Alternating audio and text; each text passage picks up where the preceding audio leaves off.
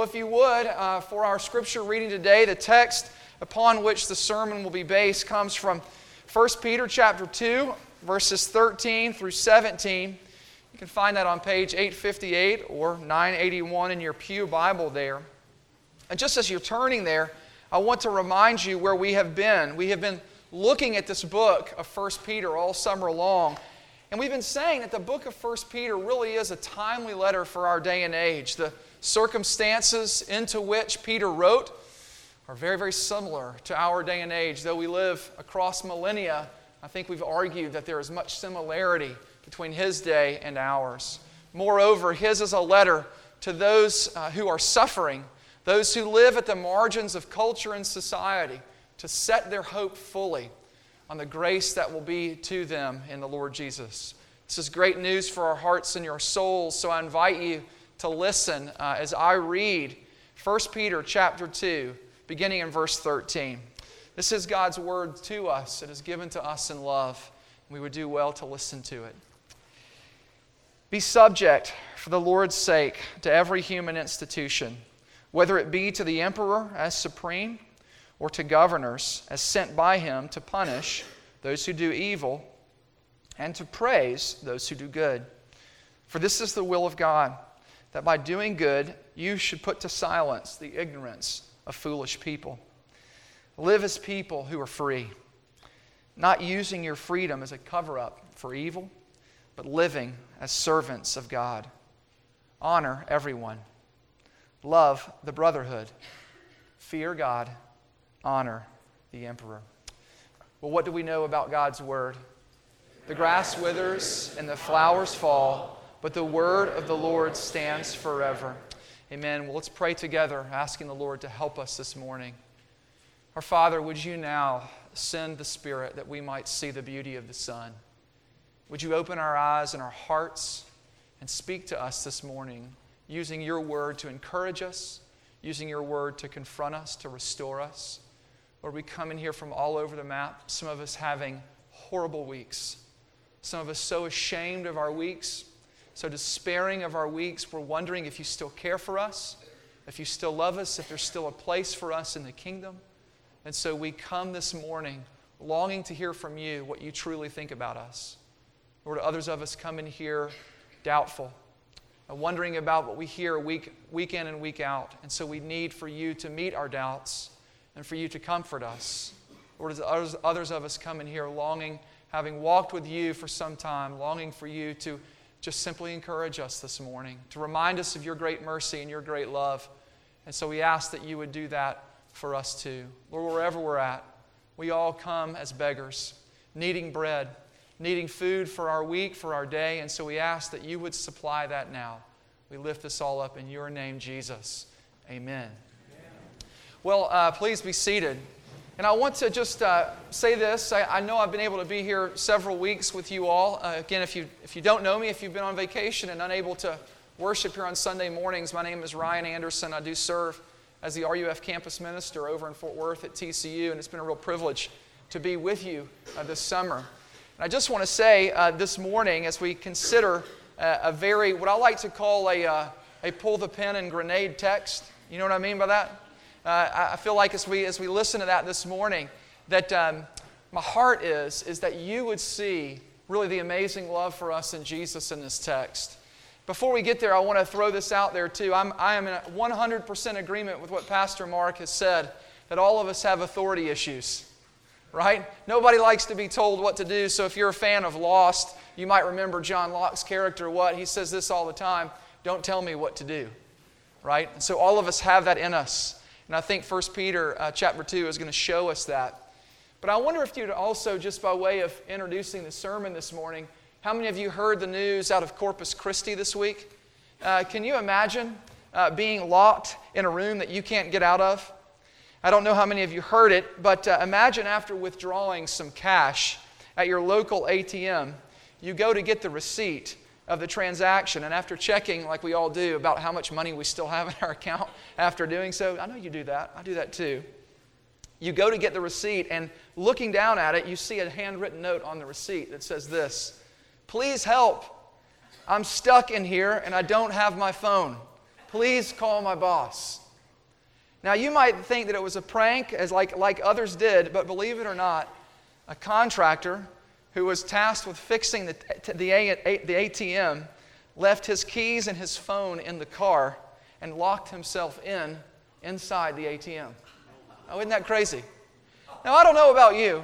I've locked myself out of a lot of things. My car, my house, and so on, my office. But I have never locked myself into anything.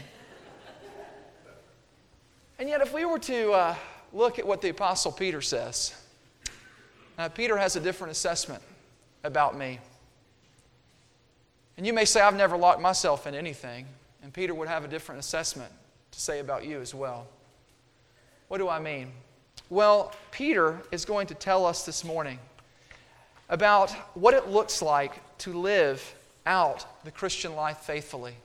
We looked last week at this general exhortation to live lives that are beautiful, to live lives that are honorable before the watching world around us. And I mentioned last week that that was a general statement. And that this week, and really for the next several chapters, we're going to see specifically how Peter applies, or how Peter specifically breaks down that exhortation to live out beautiful lives, to live as people who are exiles and sojourners. And so today, interestingly, by presenting a paradox, he gives us two realities that appear to contradict each other. And what we'll see is that through this paradox, as I'm calling it, or this tension, you will see Peter telling us exactly how to live beautiful lives, exactly how to live faithfully. And so I just want to start this morning by asking the question, what does Peter say about us in his assessment, right? There it is, in his assessment of us. Look with me at verse 16. I need to start here because this provides the real power for everything that will follow. You see it there in verse 16, don't you? You may have missed it as we read it, but look what he says. He says, live as people who are free. Live as people who are free, Peter tells us. Why would he say this? Because Peter knows exactly what the life, death, and resurrection of the Lord Jesus does for us. It actually liberates us. We just read from John chapter 8, right? Jesus himself says this, if the Son has set you free, guess what? You really are free. For everyone who has trusted Christ, you are truly free because of what His work has done for us. Now, it's important to ask, what type of freedom is this? Or what is it like? And I do believe that biblical freedom throughout the Old Testament and through the New Testament is a double-sided coin. On the first side, you'll always see that it's a freedom from something. A freedom from something. You might remember the letters in the writing of the New Testament. I'm just going to summarize this, that first of all, it is a freedom from the curse of the law, right? We no longer sit underneath the law's penalty. Why? Because Christ in His perfect atoning work has taken all that the law has promised as a curse. Cursed is the man who hangs on a tree. And therefore we have been freed for it because Jesus didn't just come as our example, He came as our substitute. Hallelujah. And because of that, we are freed from the law's curse. But we're freed from the law's curse because we are freed from sin's guilt as well, right? We are freed from sin's guilt as well. Think about what Peter says this. He says earlier in verse 11, he says, you have been freed from the desires of the flesh. The point that Peter is making is this, is that I really want you to live as you actually are. The point that Peter is making is that the same as what Paul makes in Romans chapter 6, that while sin's presence remains in the life of the believer, its power, I love that distinction, its presence is still present, right? But its power has been snapped. Christ has laid His boot heel, as it were, on the neck of sin's authority in our lives, and it has snapped us. It has been snapped. It has been overthrown, as it were. And because it objectively has, Peter is saying, I want you to live as you actually are, to live freely. But on the other side of that coin, it's not just a freedom from, it's actually a freedom to, as we'll see. The specifics of it we'll see in just a moment, but for now, I just want you to observe that Peter, in the Bible on the whole's concept of freedom, always includes not just a freedom from, but as well a freedom to something. Remember what Paul, again, another apostle, says in Romans chapter 6. He says this in his letter to the Romans. But now that you have been set free from sin and have become slaves of God, there it is. The fruit that you get leads to sanctification and its end, eternal life. There is freedom from sin. Its power has been broken in our lives. It is not our master anymore. We owe it nothing. But now we have become slaves of God. You see, what the Bible is saying is that absolute freedom, absolute autonomy is not a biblical category. Rather, we're always slaves of something. Or, as the modern-day prophet Bob Dylan once wrote, what? You got to serve somebody. You got to serve somebody. Well, you can imagine how this might feel like sandpaper to the modern culture that we live in, right? It just rubs us wrong. Why? Why is that? Because of the modern culture's understanding of what freedom is. It is one of the dominant cultural values in our lives, so much so that author Robert Bellah, in his book Habits of the Heart, once wrote this about Americans in particular, that for Americans, freedom was and is perhaps the most important value. Why is that so important? Well, we as Westerners, and especially of Americans, we love our freedom, right? I mean, don't you remember your American history? Right? What were Patrick Henry's favorite words, famous words, right? Give me liberty or give me death, right? And if you're from New Hampshire, you know your state motto. What is it? Live free or what? Die. That's right. And for those of you from the Commonwealth of Virginia, on your state seal, there is personified virtue standing with its boot on tyranny. And the motto reads in Latin what? Sic temp semper tyrannus, thus always to tyrants. We as Americans have born in us, I would just say, an inherent authority issue.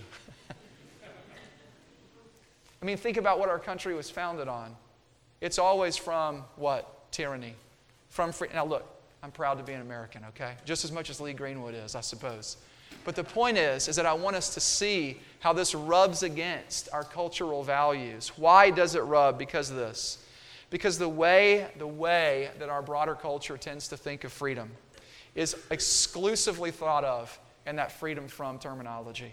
That freedom from. It's the casting off of all restraints. No hindrances. Absolute freedom to choose, right? Nobody tells me what to do. And moreover, this idea of freedom lies at the very heart of what our culture says. Here it is, about what it actually means to be human. About what it means to be a human being. But I just want to ask this question. Is that really so? Is that really so? Is that really the way that the Scriptures tell us about what it means to be human, about what it means to be a person? The oft-used illustration that you've probably heard before, you can begin to see the silliness of this definition of freedom. And it's certainly one that Peter is not advocating. Think of this. Think of a fish that longs to be free of the water that he swims in.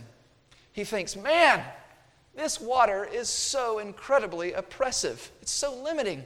I mean, I can see above the crest of the waterline. Look at all of that land out there. If I could just be on land and be done with all of this wet, I get to see trees and swim around on the grass. Then I'll finally be free. But what happens? Remove the fish from the water. It can't survive, right? It might be free, but it's dead. Or think about the person who wants to jump out of an airplane without a parachute. He reasons, those are too restrictive, those things. I'd rather do so without and then be free. But what happens if he doesn't have a massive net to catch him, which I saw that video. It's crazy. Go look it up if you want. He was free, but now he's dead. Well, in his recent book, Union with Christ, author Rankin Wilburn notices this motif in a popular movie. Kids, you might want to let your ears perk up a little bit. If you've ever seen the movie Frozen, now remember, I have 3 little girls at my house, so I may have watched it 1 or 2 times or 10. And you remember what's going on there as Elsa is singing about letting it go and all, right? She's saying what? She says, I am free. But do you know what she's doing?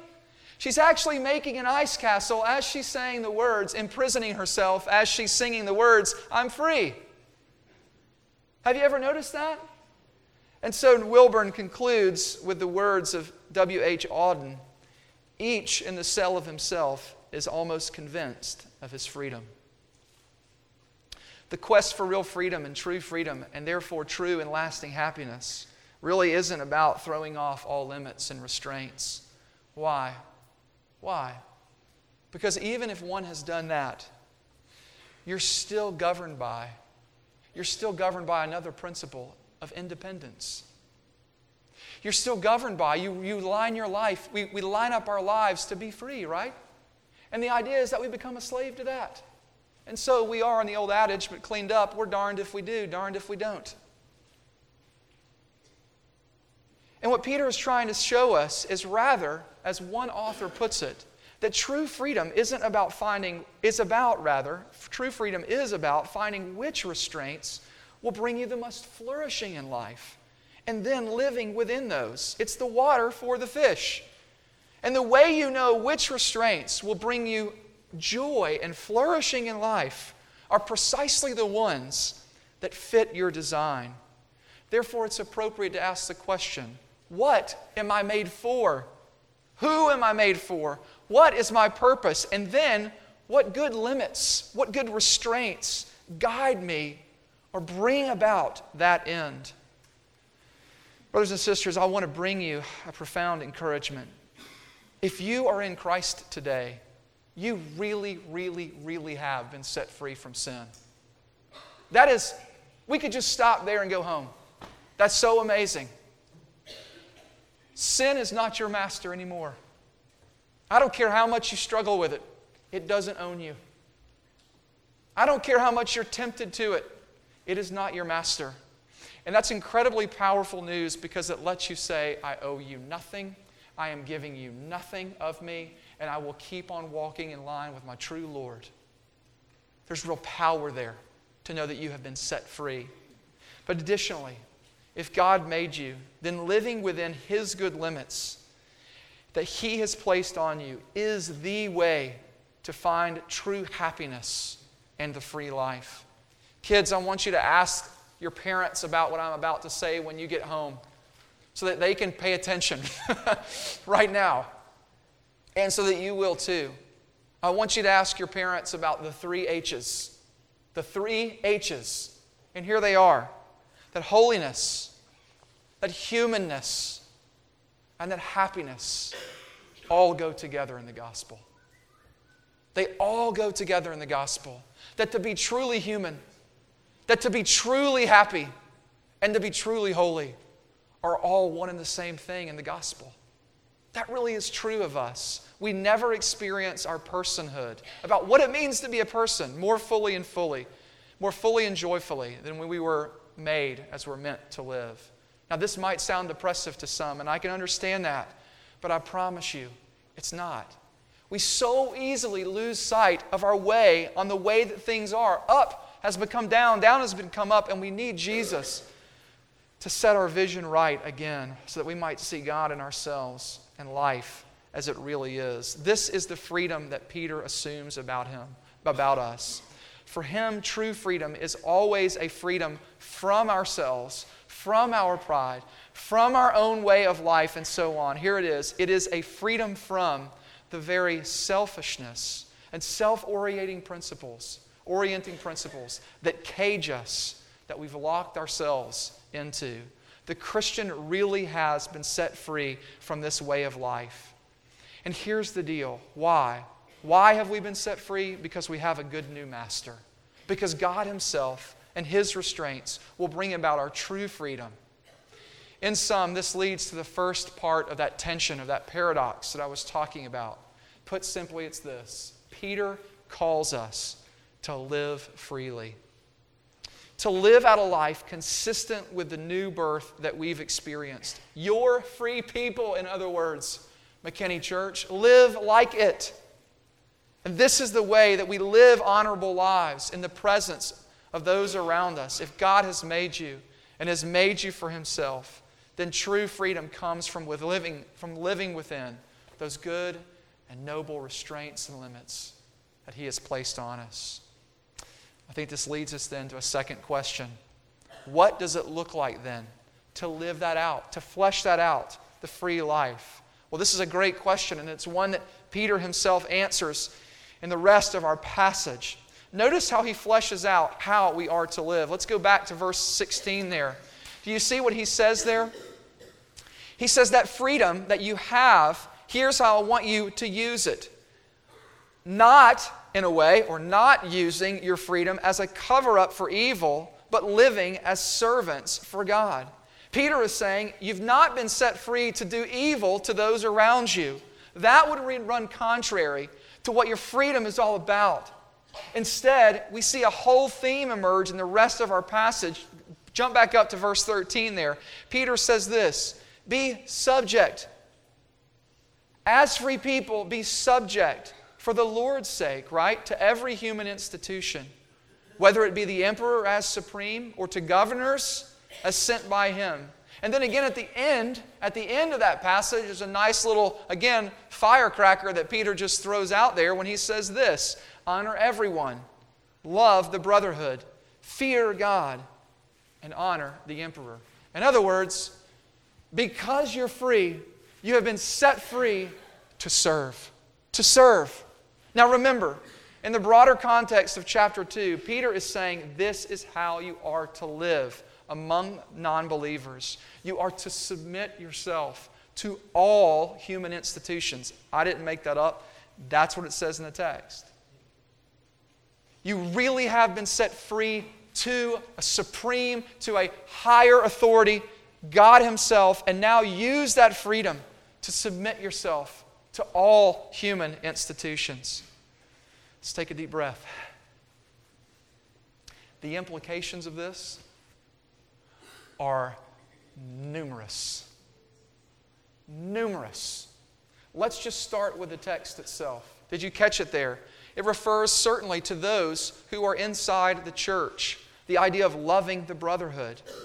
And one way to think about this practically might be, are you a man or are you a woman that is given over to throwing your fellow Christians under the proverbial bus? And maybe not just here in this church, but in other denominations.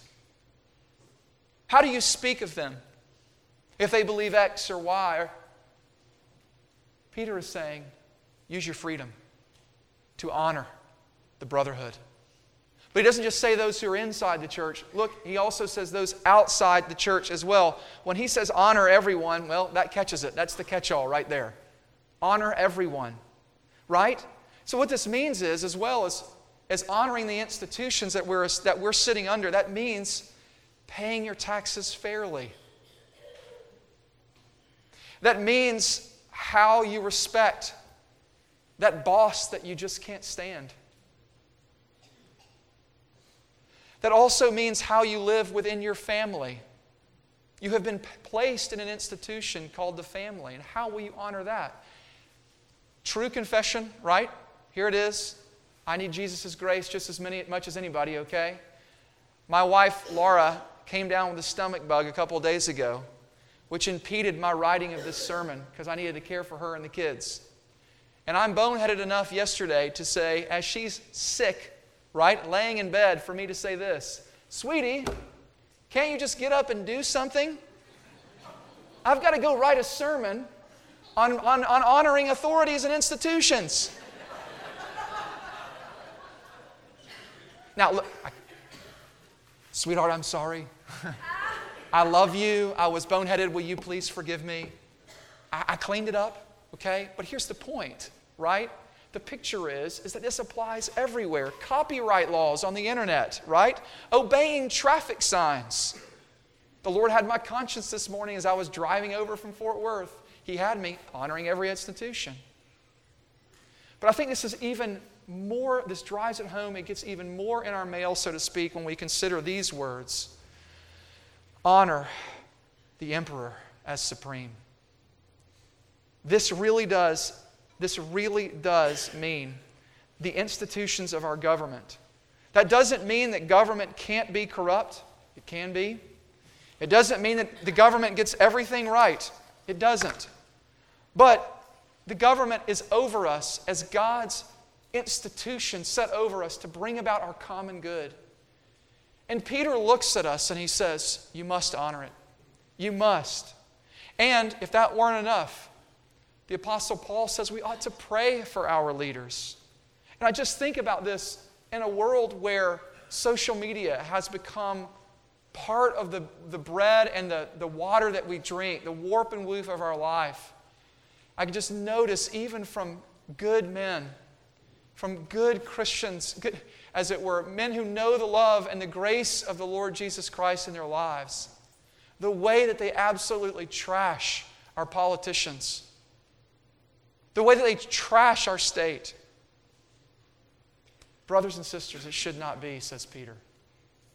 We're called to honor. Is there a time for civil disobedience? Yes. And that's another sermon at another time that somebody else can preach. But right now, honor. We honor and we do that. Now you just have to think about, we could go on forever. But here's the point. Christians should be some of the best citizens of whatever institution, their work, the state, the family, the gym they work out at, the neighborhood that they're a part of, whatever it is. Peter is saying to live, to use your freedom in a way that honors this. And you may say, well, I don't like this. I don't like this one bit. And I kind of just gently say to you, that's okay. That really is okay, because Peter, did you catch it? He says this. He says that here's the reason in verse 13 you should live like this. It's not for your sake. It's for the Lord's sake. It's for the Lord's sake that you live this way. We're not the point, in other words. Now, you can just listen to this and just go, Peter must have been crazy. He just didn't know what he was writing about. But I would like to suggest something different. Do you happen to know who the emperor was in Peter's time? It was a man named Nero. And let me just tell you a little bit about Nero as Peter is writing into this. As he's saying, honor the emperor, this is exactly who he's got in mind. Nero was not a kind emperor. In fact, to say that he was a cruel emperor is an understatement. Listen, he was ruthless. He had his mother killed.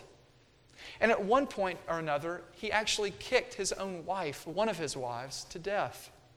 Some say that he started the Great Fire in Rome just to get land cleared so that he could build himself a vast new palace. And his cruelty wasn't just reserved for those of his own kind. It was taken out on Christians as well. We don't have much about Nero's rule, but the historian Tacitus, who wrote about Nero's rule, tells us that Nero would commonly sew animal skins around Christians and then throw them to the wild dogs until they were torn apart. And then, in something that's almost R-rated for the sermon, he would actually cover Christians in pitch, then hold them up on posts and light them to provide light for his dinner parties. This is who Nero is. This is who Peter is saying, I want you to honor him. Is that not staggering? And yet, this is what Peter is writing into. He's saying this, that when you have been set free by the gospel, you really are free to serve even the worst of institutions, not only to make them better by serving them, but for another reason as well. You saw it again in his text. Peter knows the way that those who speak maliciously and ignorantly against Christians will be persuaded to other considerations and possibly, should the Lord grant that grace, to become believers themselves. How? By the way that Christians live out their lives. In other words, in Peter's mind, there is a way of living in the world that is both faithful to God, honoring God, verse 17, and seen as good by a non-Christian way of life because of its shared values. And that by living faithfully in these ways, honoring everyone, verse 17, we might inform our neighbors who disagree with us about the good, kind, loving mercy of the God of all grace. And this means rarely that people will come to a firm understanding and belief in Christ by preaching and teaching. I'm sorry, Mark. We got our odds stacked against us, man. It really is by your lives, right? Peter knows that our lives are like a movie projector that put on display the beauty of Jesus in such a way that the world sees. So here it is. You want to live a radical life? You want to live on fire for Jesus? You don't have to go to China or some third world country to proclaim His name, though I do pray that some of you would do that. If you want to live a radical life, it begins by what? Submitting yourself to all authorities. And when the watching world sees that, they go, why? Why are you doing this? And remember, if personal freedom and expression is the pinnacle of our modern notion of personhood, people will have to ask this question. Then you can say, well, I've been set free too. I mean, they'll be stunned that you would make such a choice like this against such a popular, culturally held belief. Here is what Peter is building to. The gospel changes how we think about both authority and freedom. It causes us to see all authority has been established by God, and therefore, I might add, ought to be used rightly, and that freedom is a gift given to us.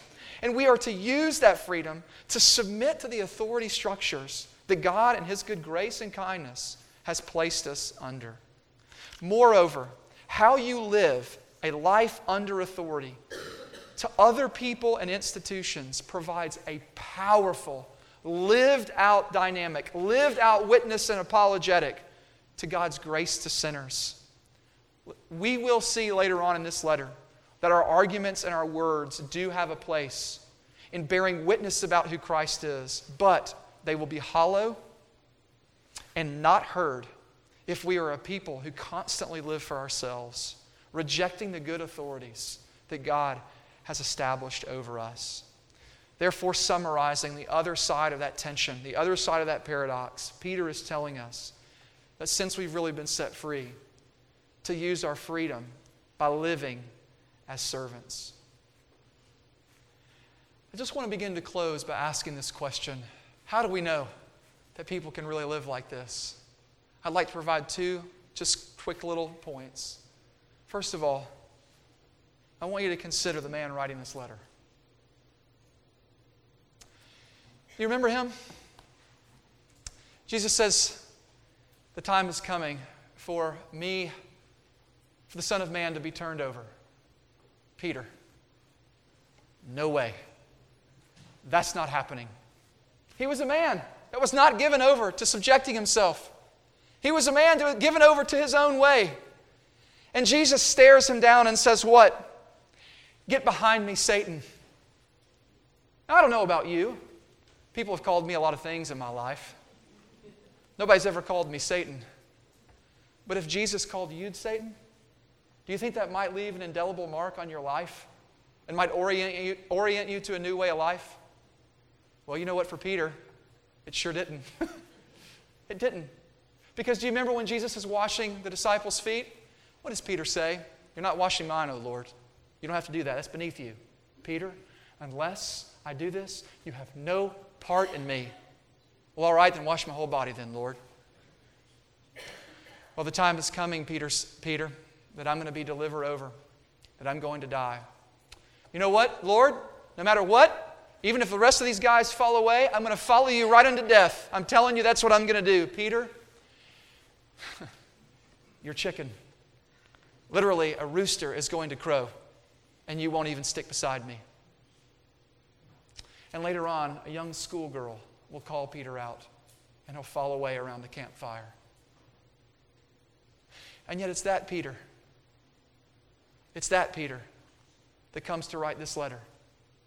about using his freedom in a way to serve.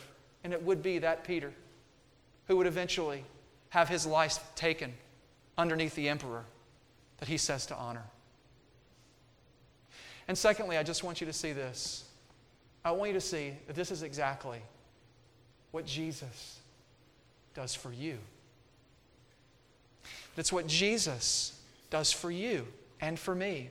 Do you remember what Paul wrote in his letter to the Philippians? That Christ Jesus, who though he was in the form of God, did not count equality with God something to be grasped, but emptied himself by taking what? The form of a servant, being born in the likeness of man, like you and me, and being found in human form, he humbled himself by becoming obedient to the point of death, and even death on the cross. Dear ones, who in the world is more free than God was, is, and always shall be? And yet he takes on flesh for us. Jesus' own words in Mark 10:45, the Son of Man came not to be served, but to serve. And where do we see him using that freedom to serve? Well, it actually comes at the hands of a governor. You remember him, right? It's the governor of Judea, a man named Pontius Pilate. Jesus and Pilate are talking in Pilate's chamber. Jesus has just been arrested, and now he sits before Pilate. And Pilate begins to peg him with questions, ones that Jesus is not answering to Pilate's satisfaction. And Pilate looks at Jesus, the man in authority, and he says to Jesus, "Do you not know that I have authority to release you and authority to crucify you?" Jesus looks at him and says, "You would have no authority over me unless it had been given to you from above." Translation, as one of my pastor friends says, do what you will. Jesus made and had sustained Pilate's every breath and had actually given him his post as governor. And now he was submitting to it. Why? Why? Let me finish the end of Mark 10:45. To give his life as a ransom for many. In other words, Peter is telling us that he used his freedom to become subject not only to Pilate, but to death itself. So that by his death, by him literally subjecting himself to death, and through his resurrection and causing us to be born again into a living hope, Jesus, though free, was bound so that we might live as free servants. And to the extent that you see Jesus using the full extent of his freedom to serve, so too can we be liberated from our sin and selfishness and pride to be able to do the same. The great English poet John Donne wrote a series of 19 holy sonnets where he expressed himself and his longings and thoughts to God. In a very famous one, number 14 of those sonnets, Donne writes about his desire to be so possessed, as it were, by God's love for him, such that no other thing would capture his heart, and yet he finds him there so captured by his own self, his own sin, this own principle in him to do as he wishes and he pleases. Listen to the end of the sonnet as he writes it. This is how it closes. "But I," Donne is saying, "am betrothed unto your enemy. Divorce me, untie or break that knot again. Take me to you, imprison me, for I, except you enthrall me, shall never be free, nor ever chaste until or except you ravish me." True freedom comes by being imprisoned to God himself, as it were. This imprisonment is not one that brings about Donne's ruin or ours either. Instead, God is pictured as a lover, one set on the good and flourishing of his beloved. He wants us to see, Peter does, that Jesus Christ has come into the world as a lover, servant, king. He has given himself to us that we may be his forever, and that by being his, we are truly free, truly ourselves. And once again, and once we see this, we've got power, dear ones, to give our lives away in true service to others and to the world. So, Here it is.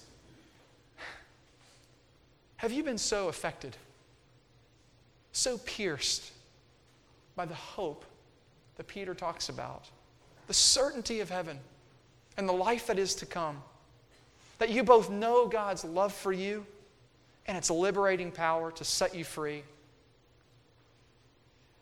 Can I just say today it's on offer to you? It's on offer right now.